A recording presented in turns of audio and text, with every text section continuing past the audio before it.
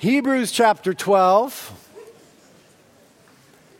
Back at it. And you guys always make fun of me when I say stuff like this and just openly mock me, really, which I'm cool with. I'm glad we have that kind of relationship, but I'll say it anyway.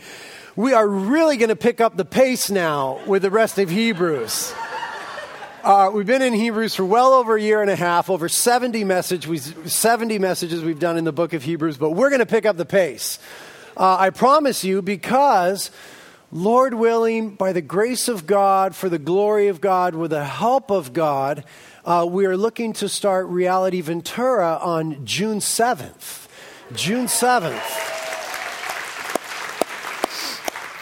So our goal, prayerfully submitted to the Lord, is that we'd finish the book of Hebrews before that, so right the week before, the end of May, and then roll right into June with Reality Carp and Reality Ventura studying a brand new study together. So I'm going to need your help to get through this book quickly. We're going to pick up the pace. We're going to cover 11 verses tonight, as a matter of fact, which is gnarly for us. We'll just read the first 3 right now, and then we'll pray, and then we'll talk a little bit. Hebrews chapter 12, starting in verse 1. Therefore, since we have so great a cloud of witnesses surrounding us, let us also lay aside every encumbrance and the sin which so easily entangles us, and let us run with endurance the race that is set before us, fixing our eyes on Jesus, the author and perfecter of faith, who for the joy set before him endured the cross, despising the shame, and is sat down at the right hand of the throne of God. For consider him who has endured such hostility by sinners against himself, so that you may not grow weary and lose heart. Let's pray. Jesus, our hearts rejoice as we come to the word tonight, to be reminded once again of the cross that you went to for us, for the joy that was set before you, Lord, that you were willing to go to pay our price. Thank you, Lord. Our hearts rejoice this evening. We're so thankful that, as we sang earlier, you are the King of glory. You're the King of our hearts. You're a good King. You're a faithful King. And we ask that tonight, Lord, you'd rule and reign in our lives. And as King, we want to give you sovereignty. We want to give you sovereignty in our lives to do what you want to do what you deem to be best. And so we choose and we endeavor to be humble people tonight, God. To humble ourselves before you and recognize that you are God and we are not. You are great and awesome and we are not. We thank you for the mercy in our lives. We thank you for our lives, and we ask that you would continue your work of making us more like Jesus. We say together, Holy Spirit, come. Instruct us now. We ask together that, Holy Spirit, you would help me to communicate in a way that is true to Scripture and glorifies Jesus and builds up the church. So let every word that I say be from your throne and for your glory. We ask it together in Jesus' name. Amen. Well, as we look at chapter 12, verse 1 here, we have this beautiful imagery that begins to unfold. Notice it says, therefore, since we have so great a cloud of witnesses. This cloud of witnesses, I want us to begin to think about this. Who are the cloud of witnesses? Well, the cloud of witnesses are the great men and women of faith referred to in Hebrews chapter 11 that we spent some time studying just recently. And now we have these paintings of them up on our walls. The great cloud of witnesses is men like Moses and Enoch and Abraham and women like Sarah and Rahab and guys like David and Noah and Abel. It's this great cloud of witnesses of men and women of faith who have gone before us. They weren't necessarily great people in and of themselves, but they had the same great God that you and I have. And God accomplished great things in their lives for his glory. And now they become these witnesses. And the picture here is kind of like the ancient Colosseum. This ancient Greco-Roman culture was really into the Olympic Games, those athletic games. We all know the Olympic Games. And they were started in a place called Olympia, Greece. And so that's how we get the name. But this Greco-Roman culture, which was the predominant culture at the time, and certainly the culture which is being spoken to in the book of Hebrews here, really esteemed these sort of games. And so I believe the author is drawing us into this imagery of the Colosseum. And these great cloud of witnesses kind of become the crowd filling the seats. And notice that there's a race that's being run. And you and I, Christians, are the people that are running this race. We're on the Colosseum floor, so to speak. We're in the game. We're involved in the activity. But there's this cloud of witnesses gathered around, and they become cheerleaders, so to speak. They're saying, come on, guys, you can finish the race. You can endure. You can run. You can make it. I imagine Moses in the stand saying things like, I remember when we were up against the Red Sea and Pharaoh and his chariots were at our back and God parted the Red Sea and took us through and drowned Pharaoh and his chariots. You could do it. I imagine Noah talking about the enormity of the task of building the ark. I imagine David saying, I faced Goliath by the strength of God and for the glory of God. You can run the race too. And this cloud of witnesses becomes like a Colosseum full of people cheering us on to finish the race, to run the race that is set before us. Now, there's some other interesting image that emerges here when you look at it historically and culturally. And that's that these ancient Olympic Games, the contestants all competed in the nude. They were all completely nude. And that's not because they were just into nudity, though they may have been. I don't know. But there's a reason for that. The reason is they wanted to shed anything that would keep them from performing their best. Any sort of hindrance, any clothing that would cling, any sort of drag that would be created, anything that might entangle them, they wanted to shed that. And so the clothing of the day was such that it just wouldn't do. And so they competed in the nude. It's kind of like swimmers in their Speedos.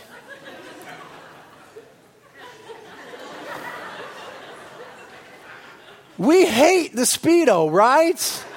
We're all agreed on that. Everybody hates the Speedo. Nobody loves the Speedo. We're disgusted by the Speedo. Does anybody love it? If you love the Speedo, you're so wrong. Nobody loves the Speedo. And yet these swimmers, there they are donning their Speedos. And the reason they're doing this ridiculous thing is the same reason that these Olympians competed in the nude. They want to shed any extra weight. They want to get rid of any possible drag, so much so that they even begin to shave the hair off their body that they might shave milliseconds off their time. The picture is competing and wanting to be at our very best, and so getting rid of every hindrance. And that's why it says, let us also lay aside every encumbrance and the sin which so easily entangles us. And as we endeavor to run this race, which is the Christian life, there are certain things that could be encumbrances, certain things that could weigh us down and bog us down and create drag and keep us from being all that God has called us to be. And what we need to do this evening is hear the scriptures beckoning us to lay some stuff down. And so in light of that, we got to take stock of our lives. And we got to start to have some real meaningful conversations with the Lord. I mean, some real brave conversations with the Lord. Like come before the Lord and say, okay, God, let's talk about my life. That's a gnarly thing to say to the Lord. Let's talk about my life. Is there anything that I'm into that's weighing me down? Anything that is a weight in my life that's holding me back for what you have for me as opposed to a wing that would carry me forward into your will? Anything that's holding me back, an encumbrance that I need to get rid of. It might be a relationship. It might be a relationship you're in. It's just not what God has for you. It might be certain acquaintances or a crowd that you run with, and you need to hear tonight 1 Corinthians 15:33. Don't be deceived. Bad company corrupts good morals. It might be some certain material things that you've accumulated for yourself and you insisted on needing them. And now that you've got them, you just feel the weight of them and they've just become a burden for you. And you were so sure that you really needed it. And now that you've got it, you're trapped under the weight of it. It might be some piece of bitterness, some place of hurt that you're holding on to. Yep, you were wronged. It was real. And it hurts, but it's become an encumbrance in your walk with the Lord. It's become a weight dragging you down and holding you back. You see, the scripture would beckon us to take stock of our lives in the presence of the Holy Spirit tonight and surrender some of those things. And then there's a sin that so easily entangles us. And sin is like that. It's just sticky in its nature, isn't it? It's just entangling in its nature. And some of you tonight are so caught up in sin. You're so tangled up in sin. It's like a net. And you feel like the more you wiggle around, the more you get caught up in it. It's just got you bound up. But you see, the scriptures teach that we can really be free from these things. And the Bible wouldn't say it if it wasn't true. And it's true because of the work and the person of Jesus Christ, that we can be free from the sin that so easily entangles us. But we got to call sin what sin is. We've got to be willing to call it like it is and identify with the help of the Holy Spirit those things in our lives that have gotten sticky, that have us entangled, that have us trapped. And notice it says sin easily entangles us. Some of you are just flirting with sin this evening. You're just starting to get into the web of it, just starting to get caught up in the net of it. And the Holy Spirit would warn you tonight and say the Christian life is a race. And it's a marathon. You're in it for the long haul, from the moment you get saved to the moment you go into glory. And you need to run the race with endurance, laying aside every encumbrance and the sin that so easily entangles us. And so just ask the Lord this evening, in our time after the message, Lord, is there anything that's hindering me from running well? Christianity is not a spectator sport. So many Christians are happy to sit on the bench, ride the pine, so to speak. It's not a spectator sport. There's a Colosseum, there's a cloud of witnesses, and you're on the Colosseum floor, and it's game on. It's time to run hard after the person of Jesus Christ. And notice that there's a course for this race. It says, let us run the race set before us. God has set a course for our lives. I'm not talking about fatalism or determinism. I'm talking about God's sovereign will interacting with our free will. And God, as a kind father, setting a good course for our lives. There's a course that's set before us, a calling that God has on you. So real and so profound is it that Paul was able to say at the end of his life in 1 Timothy 4, I've fought the good fight. I've finished the course and I've kept the faith. Notice he says, I finished the course. Those things that God had for me in life, those places that God wanted me to go to, I went to those places. Those things that God called me to do, I did those things. The things that I was to avoid and the places where I was not to go, I didn't go. I finished the course that God, as a good king and a good father, set for me. I've kept the faith. And that's a calling on our lives tonight. Verse 2 tells us how to do that. It says, fixing our eyes on Jesus. That's how we run the race. We put our eyes on Jesus. There's a Colosseum. There's a crowd of witnesses. You're in the game. You're on the Colosseum floor. There is a course and there is a finish line. And guess who's at the finish line? Jesus. And the way that we run the race is by fixing our eyes on Him. Now, to fix our eyes on Him means that there's certain things that we're going to have to take our eyes off of. And you get the imagery. I'm not talking about our physical eyes per se, but the affections of our hearts. There's certain things that we're going to have to just lift our eyes off of to put them on Jesus. There's certain things that have captured our hearts and our imaginations and our attention and our energy. And if we're going to run the race well, we've got to fix our eyes on Jesus, which means getting our eyes off of some other things, maybe some other people, some situations, and putting them on Jesus. And there's Jesus. at the finish line, beckoning us, calling us. Anybody ever taught a kid how to walk, your kid? Anybody have this memory? Just like two of you? Hello, where are you? Okay, thank you. Teaching your kids how to walk is the coolest thing in the world. Most recently, we taught little Daisy Love how to walk a while ago. And Mom would get on one side of the room and she would kind of hold her up. And you know how they are at that stage. They're just like all wobbly and Kate would hold her up like this and get her all steady. And where would Daddy be? Daddy would go on the other side of the room. And there I was at the place that was kind of the finish line. And I'd open up my arms and say, come on, Daisy Love. Come to Daddy, you can do it. She had never walked before. This was a terrifying endeavor for a little baby. But there's Mama holding her up and just trying to get her steady. And even though that next step was so difficult and it was so uncertain and it had never been done before and her muscles weren't quite ready for it because Daddy was across the way saying, come on, sweetheart, you can do it. Come to Daddy. She would take that next step as difficult as it was. And then I'd beckon her and she'd take another one. And sure as day, she'd fall down, and what would Daddy do? Daddy runs and scoops her up in his arms and goes, it's okay, sweetie. It's okay, let's try again. And I'd set her down and get her settled and steady and then take a few steps back and come on, sweetie. Come on, baby, you can do it. And she'd take those steps and just fall into my arms, and Daddy just lifts her up and just, oh, good job, sweetie, you did it.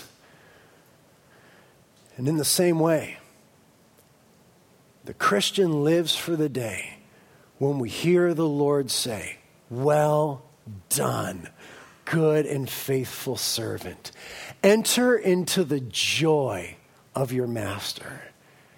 And how overjoyed is a father when that little baby girl falls into his arms at the end. And how overjoyed is she. And we're running toward that day. And Jesus is at the finish line and we fix our eyes on him. And his arms are open, beckoning us toward him. And how beautiful is that phrase? Enter into the joy of your master. I want to enter into the joy of my master. Anybody ever kind of tried to please somebody in this life? Anybody ever done that? Okay, you know how it is. I'm married, so I'm trying to do that gig all the time. You know how that is. But, I'll try to please my wife, and so I'll take out the trash or something. Don't got to worry about the trash, sweetheart. I got that. Take it out. Or I'll do like 3 dishes. Honey, I did the dishes, and set them on the side so she sees them. Just watch the big ones like the salad bowl and the mixer and stuff. Honey, look, I did the dishes. There they are. And why do you do that? You do that for that moment where she goes, oh, sweetie, good job. Thank you. I'm so stoked on you. Now, we all understand how good it feels to have somebody stoked on you. To have somebody pleased with you in that way. I'm living to hear my Lord say, well done, good and faithful servant. Enter into the joy of your master. I'm stoked on you. You ran the race. You finished the course. Enter into the joy of your master. And so Jesus is standing there. He's the author and the finisher of our faith. He's the one who began it. He's the one who completes it. He's the one who justified us. He's the one who glorifies us. And we draw encouragement from him because it says that he went to the cross for the joy set before him and despised the shame, didn't worry about the shame. But he went through this horrific thing, not only physically, but the spiritual reality of our sins being placed upon him. He went through the cross for the joy set before him, the joy of obeying the Father, being united with the Father in relationship, and of bringing us into that relationship. That was the joy set before him. And that goal outweighed the difficulty of the task at hand. The joy set before him. He endured the cross because of the end game, because of the goal, because of how wonderful it was that he be restored to communion with the Father, and we would be invited into that relationship. And so we draw strength from that. And sometimes we need an eternal perspective.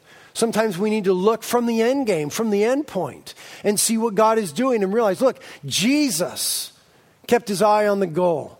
And it was bigger than the drama. And we keep our eyes on Jesus, and he is bigger than the drama of this world. Amen? And so because of that example of his, we're told in verse 3 to consider him. It means to think about him, to compare ourselves to him.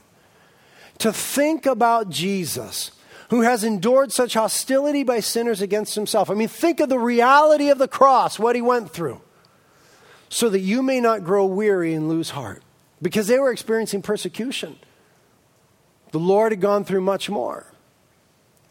And so we think about Jesus and the work of the cross. And from that, we draw strength and we don't lose heart. Now, after cuddling us for a few verses here, the author's going to hit us right between the eyes. He's going to hit the original audience right between the eyes. He's cuddled us a little bit. Oh, there's this cloud of witnesses, and you're running a race and run with endurance, and there's Jesus, and look at Jesus, and he ran the race, and he went to the cross, and he kept his eye on the goal, and think about him, and don't lose heart. You can do it. And he's cuddling us, and he's cheering us on, and now he's going to smack us in the next verse. Verse 4, he says, by the way, you've not resisted to the point of shedding blood in your striving against sin. In other words, he says to them, it's not that bad, guys. I mean, they were being persecuted. None of them have been killed yet. They would. History lets us know that some of them would be killed. But he's saying to them, hey, it's not that bad. I mean, you guys kind of need to get a grip here. And sometimes we need to hear that in our lives, don't we? Sometimes we need to get a real sober look and say, hey, dude, it could be a lot worse. I need to do this with myself all the time. I need people to do this with me as well. Because I get all caught up in my stuff and my circumstances and, oh, no, and it's all coming to an end. And you need someone to say, wait a minute, dude. It's really not that much drama. It's not that big of a deal. Buck up. I mean, let's talk about Sudan. Let's talk about some real drama going on in the world. You're going to be okay. Sometimes people come to me as a pastor for counseling and they sit in my office and I hear their gig and I hear what's going on. And sometimes I feel compelled to say, hey, dude, you need to realize it's not that bad. I know that it feels like the end, but it's not. And that's exactly what he's telling them right here. Hey, I don't see a bunch of dead bodies lying around. Okay? So just buck up, soldier, and deal with it. And then he hits him again in the next verse. Verse 5, he says, and you've forgotten the exhortation which is addressed to you as sons. My son, do not regard lightly the discipline of the Lord, nor faint when you are reproved by him. He says to them, you've forgotten this biblical passage. You haven't brought to mind these biblical precepts. You guys aren't thinking biblically. You guys are all caught up in, woe is me, it's too hard, it's too much. Number one, it ain't that bad. Number two, can you begin to think biblically, please? And if they would begin to think biblically, then they would begin to realize and rejoice in the sovereignty of God, the goodness of God, and they begin to remember that nothing escapes the lens of his sovereignty. And that this persecution that they're experiencing is not as senseless as it may have seemed. In fact, what he tells them is that they are experiencing the discipline of the Lord. He's quoting to them the Old Testament here and said, you guys have forgotten about the discipline of the Lord. You're not thinking biblically. You're not looking at this rightly. You're regarding it lightly, and you're fainting, you're dismayed, and you ought not to be, because in reality, what you're going through is proof of God's love for you. And that's an amazing statement. And it says in verse 6, for those whom the Lord loves, he disciplines, and he scourges every son whom he receives.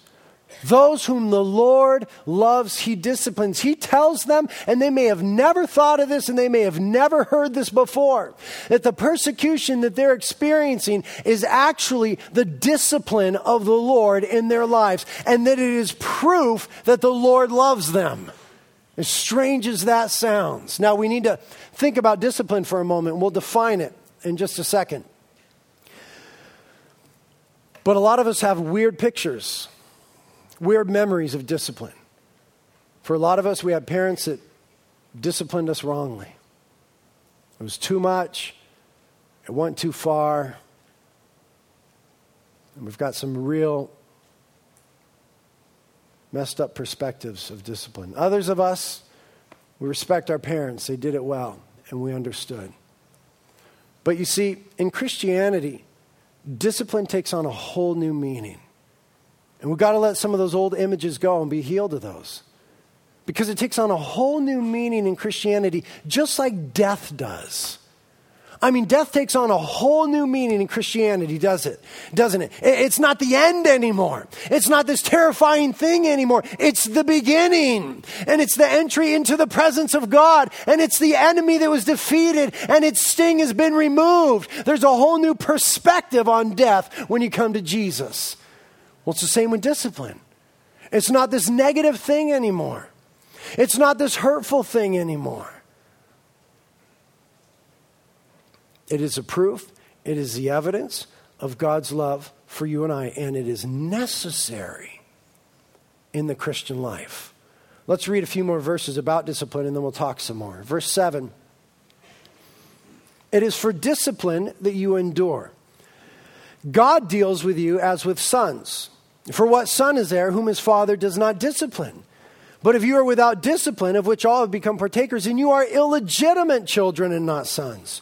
Furthermore, we had earthly fathers to discipline us, and we respected them. Shall we not much rather be subject to the Father of spirits and live?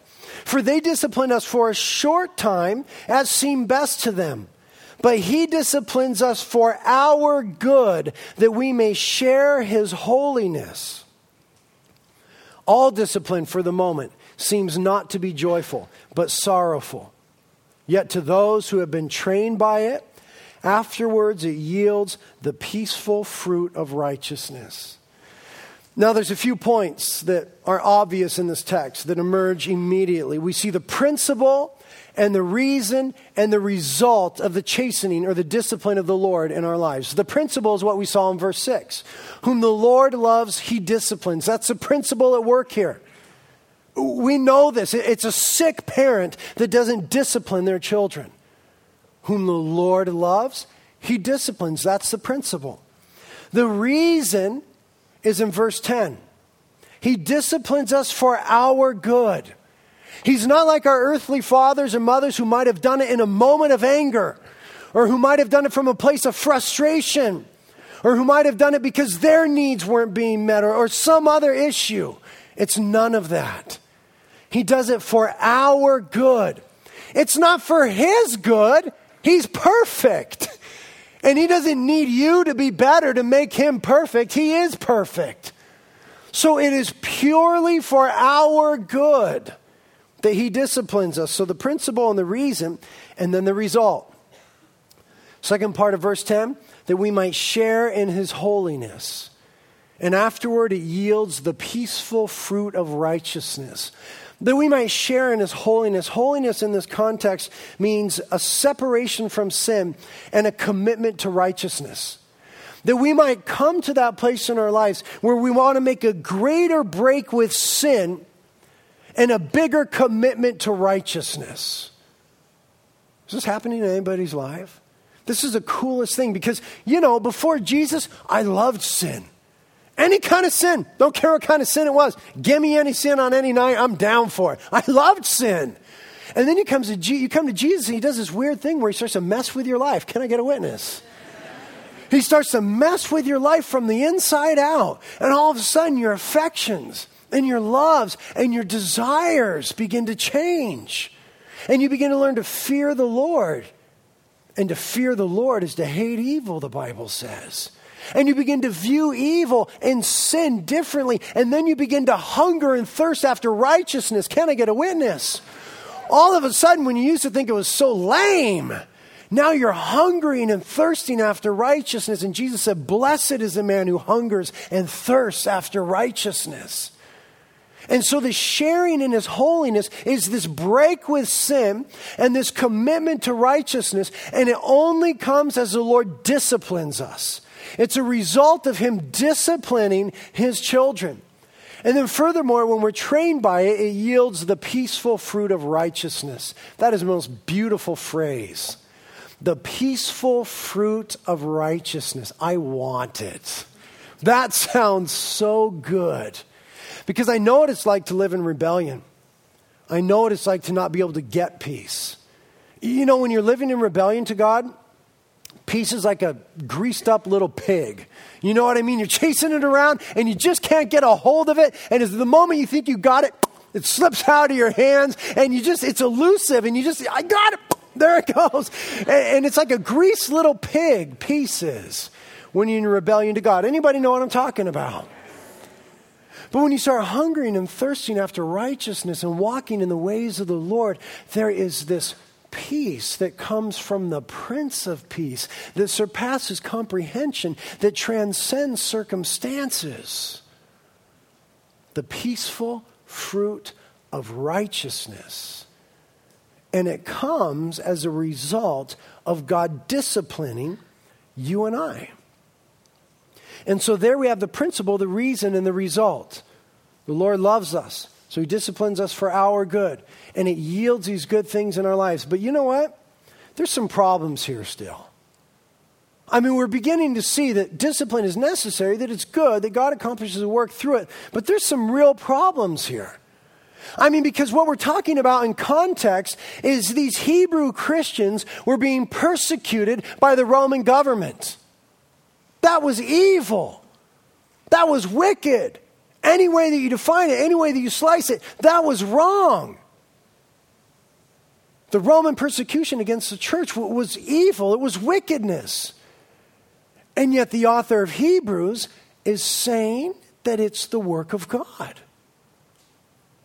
The author of Hebrews is saying that it's the discipline of the Lord that they ought not to take lightly.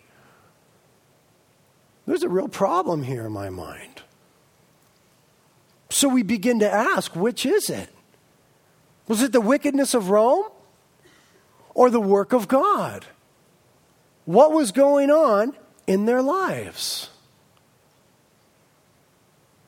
And what are we to make of the things that happen in our lives? I want us to begin to think about it this way. Think about Israel. Israel was invaded by several different countries. Assyria in 722 BC, the Babylonians in 605 BC, and again in 586 BC. Now, who invaded Israel? Assyria invaded Israel. Why did Assyria invade Israel? Well, they were imperialists. They had political reasons. They had their own imperialistic political reasons as to why they invaded Israel. Same with Babylon. That is why they did it. And it was Assyria that invaded Israel. It was Babylon that invaded Israel. And yet, if you read the scriptures, you'll see that God had been warning Israel that if they didn't get right, if they didn't repent, if they didn't flee from idolatry, that he would discipline them. And he would do so by bringing the Assyrians against them. And later on in their history, he would do so by bringing the Babylonians against them. And they would be removed from their land. They would be scattered. They would be put to hard labor. They would be imprisoned. Later on, he would restore them, but not until he had thoroughly scourged them. So which one was it? Was it the Assyrians or was it God? Think of another example that's maybe closer to home. Paul the Apostle. Remember Paul the Apostle had this thing that he spoke about a few times, a thorn in the flesh? We're never told in the New Testament what it was, but we're told that he had a thorn in the flesh. We don't know if it was spiritual or physical, but it was something difficult, really difficult for him, hard to endure, so much so that he prayed to the Lord on multiple occasions that the Lord would take it away, and the Lord did not. The Lord said, "My grace is sufficient for you." And Paul gives us some insight about this thorn in the flesh in 2 Corinthians chapter 12, verse 7. He says that it was a messenger from Satan to keep him from exalting himself. Now that is some useful information. He gives us the origin of the thorn. It was a messenger from Satan, but he tells us the end game. To keep Paul from exalting himself because he had received so much revelation. Now let's begin to think about that. The origin of it was Satan. The end game was the humility of Paul, that Paul would not exalt himself. Now, I don't know if you know this, but Satan doesn't really have a problem with you exalting yourself. In fact, he's super into it. That's like his gig, right? Lucifer fell from heaven, was cast out of heaven because of his pride. And so he loves to cultivate pride in our hearts and the exalting of self over and against God and others. And yet it was a messenger from Satan, the origin, that Paul would not exalt himself, the end game. So which is it? Was it Satan or was it God? Was it the Assyrians or was it God? Was it Satan or was it God? It was both. Not in the sense of a partnership. Not God saying, hey, Satan, listen. Not that. But in the sense that nothing gets through the sovereignty of God. And nothing gets around the sovereignty of God. And what Assyria and what the devil mean for evil, God can work for good. And what we begin to see emerge from the pages of Scripture is that God is so powerful and so in control and so sovereign that even the devil becomes his slave. And that God is able to work the devil's work against the devil. God is able to work the devil's work against the devil. And so the origin may have been the devil, but the end game was decided by the Lord. And so we see that sometimes it's both. And in the case of our context here, the Hebrews, it was the Romans persecuting the Hebrews. But it was God who would decide the end game and who would use it for his purposes. So sometimes it's both. It's not always both. And so the thoughtful Christian now begins to ask, well, how can I tell? It'd really help me out if I can tell. When is it the devil? When is it the Lord? When is it both? Or when is it just life? And I'll say this. It's not necessarily easy to figure that out. Because persecution looks like persecution.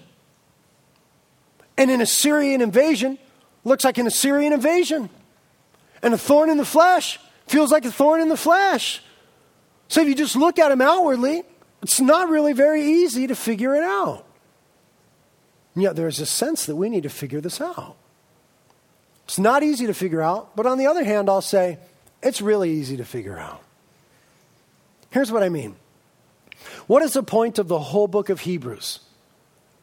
It is urging the original audience and you and me to stay close to Jesus. That is the point of the book. Stay close to Jesus. It was written to them because they had a proclivity to drift, and they were in danger of drifting. And so he writes to them telling them, stay close to the Lord. And what I'm suggesting to you is that if you stay close to Jesus, you will be able to discern between the wiles of the devil, the chastening of the Lord, where it's both of them or where it's just life. And here's how. The conviction of the Holy Spirit. The conviction of the Holy Spirit. You see, when it's the Lord working in our lives to chasten us, there will be the conviction of the Holy Spirit. Jesus said in John 16 that the Holy Spirit would come to convict the world of sin, righteousness, and judgment, to help us discern between right and wrong. And so when God is dealing with a Christian, the Christian who is sensitive to the Lord will sense this conviction of the Holy Spirit. To convict means to convince. The Holy Spirit will be convincing us, wait, I think I'm blowing it here. Yeah, I think I'm heading in the wrong direction. I think I need to get right. I mean the Christian who is walking with the Lord, whose tone and tenor is, I want to obey and please the Lord, as opposed to, I want to get away with whatever I can. The Christian whose tone and tenor is, I want to obey the Lord, just kind of knows when they're busted. Can I get a witness? I mean, you just know when you're busted. There's no big discussion or wondering. You're like, yeah, Lord, okay about that. The conviction of the Holy Spirit. And so what we want to do then is cultivate a heart that is soft to the Lord, ears that are tuned to the Lord, that will sense that will hear that will know that. The problem with many of us is that we're living in rebellion to the Lord. And we've developed what the scriptures refer to as a seared conscience and a hard heart. And at one time there was a sensitivity to the Lord. And the Lord was telling you, don't go in that direction. Don't get involved with that person. Don't do that thing. Don't make that purchase. And you did it anyway. And you continued in it. And every time we do that, there comes a searing of the conscience. A sealing off of it from the voice and the work of God. And a hardening of the heart. And the sin that once horrified you almost amuses you now. It's that way with horror movies. The first time you watch a horror movie, you are horrified. If you watch enough of them, you're amused. Sin is that way. First time you want to go in that way or to do that thing, you are horrified with the conviction of the Holy Spirit, that overwhelming sense of don't go there. And when we go there anyway, there comes a hardening and a searing. And it becomes more and more difficult to discern the conviction of the Holy Spirit. And then we're in a place of trouble. What we need to do is cultivate a life that listens to God. And a life that hears God well is a life that obeys Christ frequently. And then it's not going to be a big mystery. Is this the Lord? Is this the devil? What is this? Let me illustrate it to you this way. My little Daisy love. What, do I bring her up a lot? What? My little Daisy love. There will never be any question in her mind when she's getting a spanking. Is this the devil spanking me? Or is this daddy? There will never be any question. Why? Because she knows the loving voice of her father. And because she knows the voice of her father, there will never be any ambiguity. She will never think it's the devil when it's her daddy. In the same way, Jesus said, "My sheep hear my voice, and they follow. They respond." And so when our lives are tuned to the frequency of God's voice, so to speak, there's no question. There's conviction. And we're able to discern between the conviction of the Holy Spirit and the condemnation of Satan. Satan wants you to feel condemned. The Lord wants us to feel convicted that we might get right. And so again, we're asking ourselves, so how do I know? I mean, it's Monday. Let's say it's Monday and I get a flat tire. First thing in the morning, I'm driving and I get a flat tire. I ask myself, is this a flat tire because I didn't go to church on Sunday? Or is this a flat tire on Monday because I was going to witness to somebody on Tuesday? Or is this a flat tire just because I've got 90,000 miles on these tires and I should have changed them 40,000 miles ago? It shouldn't be such a huge question because God speaks to his children differently than Satan or the world. Don't get caught up in religion. Our God's not the God who gives you a flat tire because you didn't go to church Sunday. That's not standing in grace. That's not walking in grace. That's not that relationship. The Lord speaks to his children differently. And disciplining is not an expression of displeasure. It's an expression of love. You got to understand that Jesus took all the displeasure of the Father on the cross. He's the propitiation, the sacrifice that satisfies the wrath and the judgment and the standard of God, that God might be satisfied with you and I. And so if God is disciplining us, and he will, it is not an expression of displeasure. It is rather an expression of love. And if we're walking with the Lord in any degree of intimacy when this happens, somehow, some way in the mix, there's going to be this sense of, I feel convicted. I just know I'm busted. This is the Lord speaking to me. It may have had a different source of origin, but the end game is the Lord's. And I know the Lord has stepped into this pain and is speaking to me about my life. And there's going to come this sense that it comes from a place of love. And we'll start to realize the truth of that thing that our parents always said to us before they opened up a can on us. Do you remember your parents saying this? Son, this is going to hurt me more than this hurts you. I hated that when my dad said that. It's the worst thing he could ever say. Just beat me. Don't tell me that. That is such a lie. It's not true. I'm not going to be able to sit down for 3 days. You're going to walk out of here and sit down on the couch. I'm going to be in here crying. You're a liar. You're lying. That's not true. It's going to hurt me way more than it hurts you, Dad.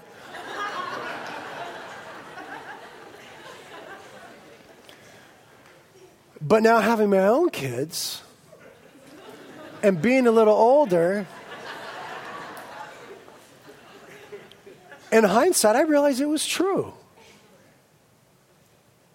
It really does hurt me more than it hurts my kids. And it's because it comes from a place of love. And I'll tell you something that Kate and I do, and I'm not saying this is what you should do, but it's how the Lord has led us in our household. After we spank our kids, and we do spank our kids, don't report me.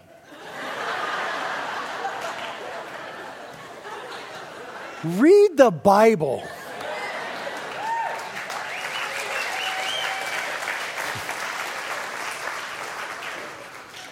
Don't email me till you read the book. After we spank our kids, and we do spank our kids, we immediately embrace them and hold them. This is just what we do. We'll spank them, and in the moment, as they're beginning to wail and cry, I will immediately grab my boy, and I will hold him and hug him and rock him and speak words of love and kindness and affirmation to him. And I'll tell you what happens every single time is his tears are turned to joy. And there's a sweetness of relationship that comes. And it's the same way when our Heavenly Father chastens us. Somewhere in the midst of it, you are going to sense the embrace of God, the love of God. He will be speaking to your heart words of affirmation and encouragement. That's how he does it. If it's from the Lord, it's going to have a good effect in our lives. Holiness, peaceful fruit of righteousness. But Satan's always looking to destroy. Satan wants to kill, steal, and destroy. Now, both of them, whether it's the Lord or Satan or a combination, may be painful and difficult and involve affliction and suffering. But one, if it's the Lord, is going to bring light and life. If it's the enemy, it's going to bring darkness and death. It helps us to think about the comparison between Judas and Peter. Judas betrayed the Lord. Now, was that the devil? Or was that God? How did it end? It ended in death. He went out and he hung himself. The devil inspired Judas.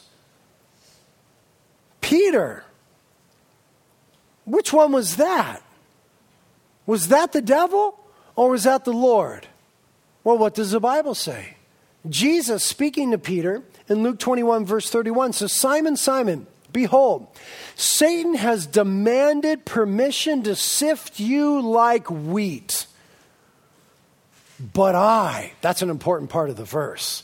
But I have prayed for you that your faith may not fail. And you, when once you have returned again, strengthen your brothers. Notice what's going on here. Simon, Simon, Satan has demanded permission to sift you like wheat, but I have prayed for you. And when you come back to me, you will be stronger and you will strengthen your brothers. Satan came and picked a fight, but Jesus is going to end it. That's what's going on in Peter's life. It didn't escape God's sovereignty. It didn't get around God's sovereignty. Satan came to pick a fight, and Jesus determined that he would end it. Satan was the origin. He was the source. But Jesus had the end game. And even though it was a trying and painful experience for Peter, there came that moment on the beach where the Lord restored him. Peter was a new man. He went from impetuous Peter to Peter who after Pentecost preached and 3,000 were saved. I mean, this man was changed, but not before profound failure. He denied Jesus 3 times. There's going to be failure in our Christian lives. It's not always a bad thing. It's often the discipline, the chastening of God for our goods, for our good. Peter had tremendous failure. God brought from it tremendous good. Think of Israel. When they went and they conquered Jericho, and after conquering Jericho, they disobeyed the Lord just a little bit, just one of them really. And then they went up after Ai, and in Ai they got their butts kicked. And they came back down off the mountain holding their rear ends and said, God, what happened? Where were you? Now, who was that? Was that the inhabitants of Ai that kicked their butt, or was that God? That was both. Israel got a head full of steam, and they got wrong, and they sinned against God, and they ran off and got their butt kicked. But the end game was God's. God used it to reveal sin in the camp and to teach them, to instruct them, to chasten them. And they learned, and they went on to great victories, but not without the great failure. Jonah. Who was that? Was that the devil or God, or is that just life? You know, it's just life. Sometimes you get eaten by a big fish. C'est la vie. Just one of those things. Mondays. No, that was God. That was God intervening in circumstances because Jonah was in rebellion. That was God's chastening to put him in the belly of that fish for 3 days. Ananias and Sapphira. There's a doozy. Acts chapter 5, they lied to the Holy Spirit and God kills them. No apologies. God kills them.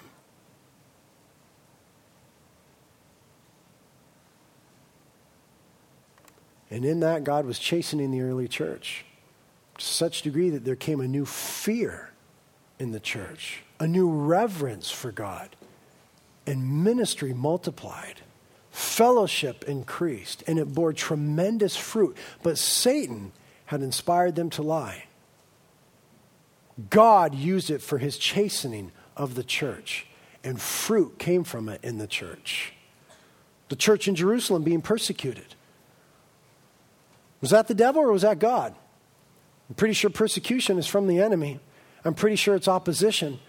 But what was the early church doing but sitting around in Jerusalem when they're supposed to be going to the uttermost parts of the end of the earth? And it wasn't until persecution breaks out that finally in Acts chapter 8, they go to the uttermost parts of the earth. Satan may have originated that opposition, but the end game belonged to God.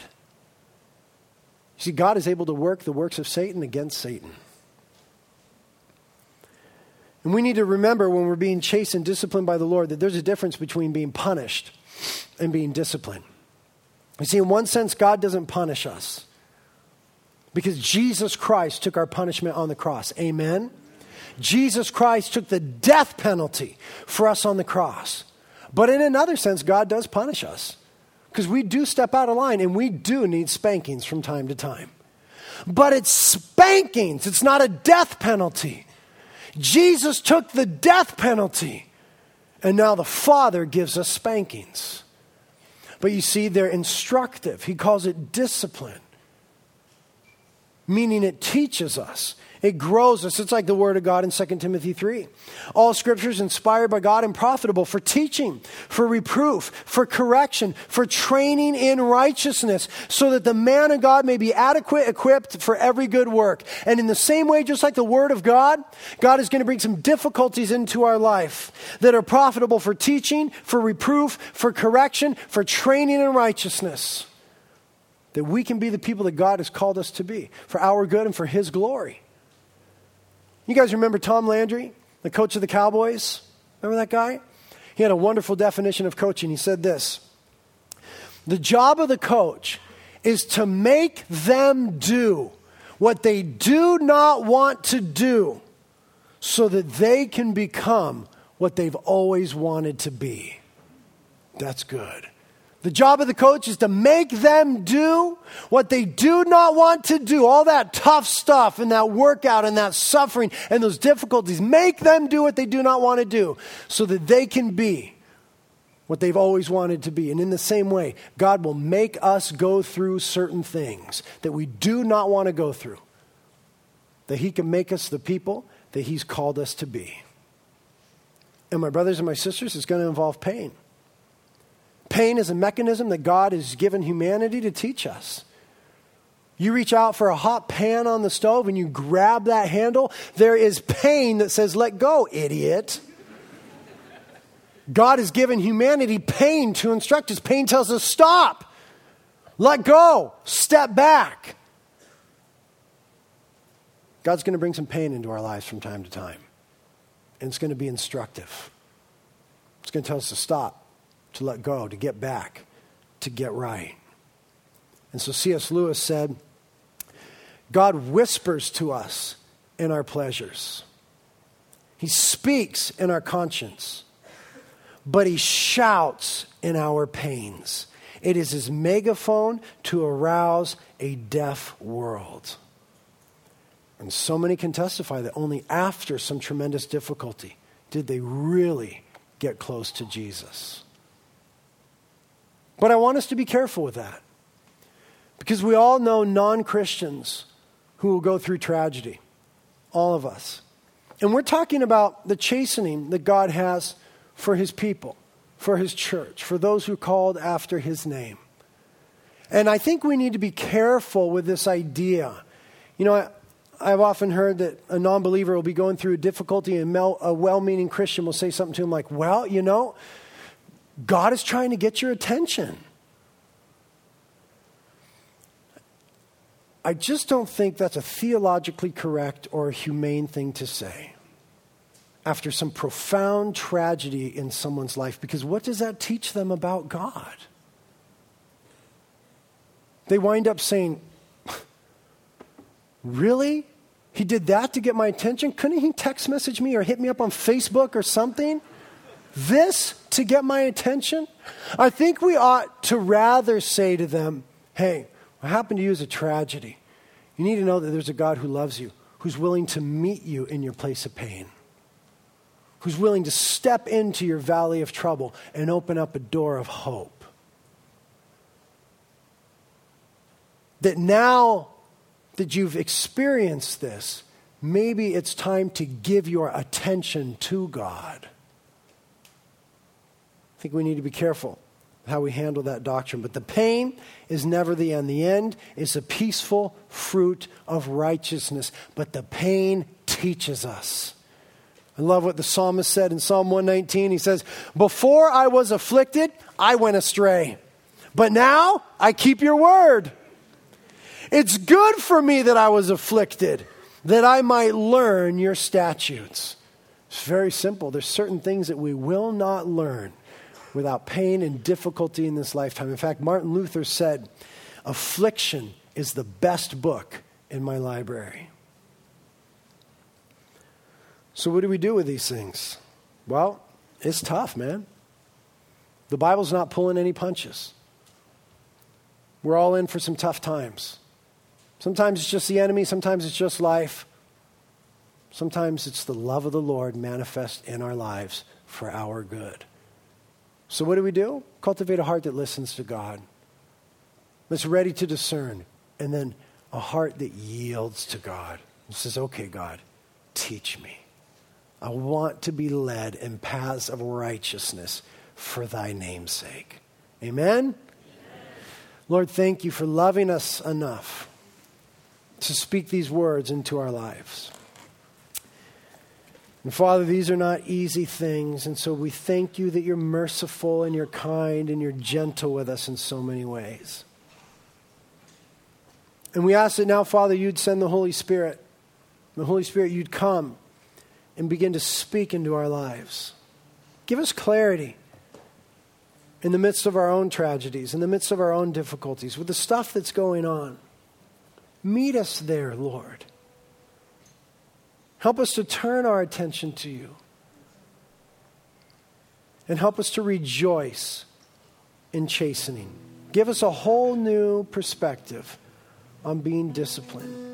Lord, we really want the peaceful fruit of righteousness. So Holy Spirit, come. Work in us now. Prayer team is up here to your left. They'd love to help you.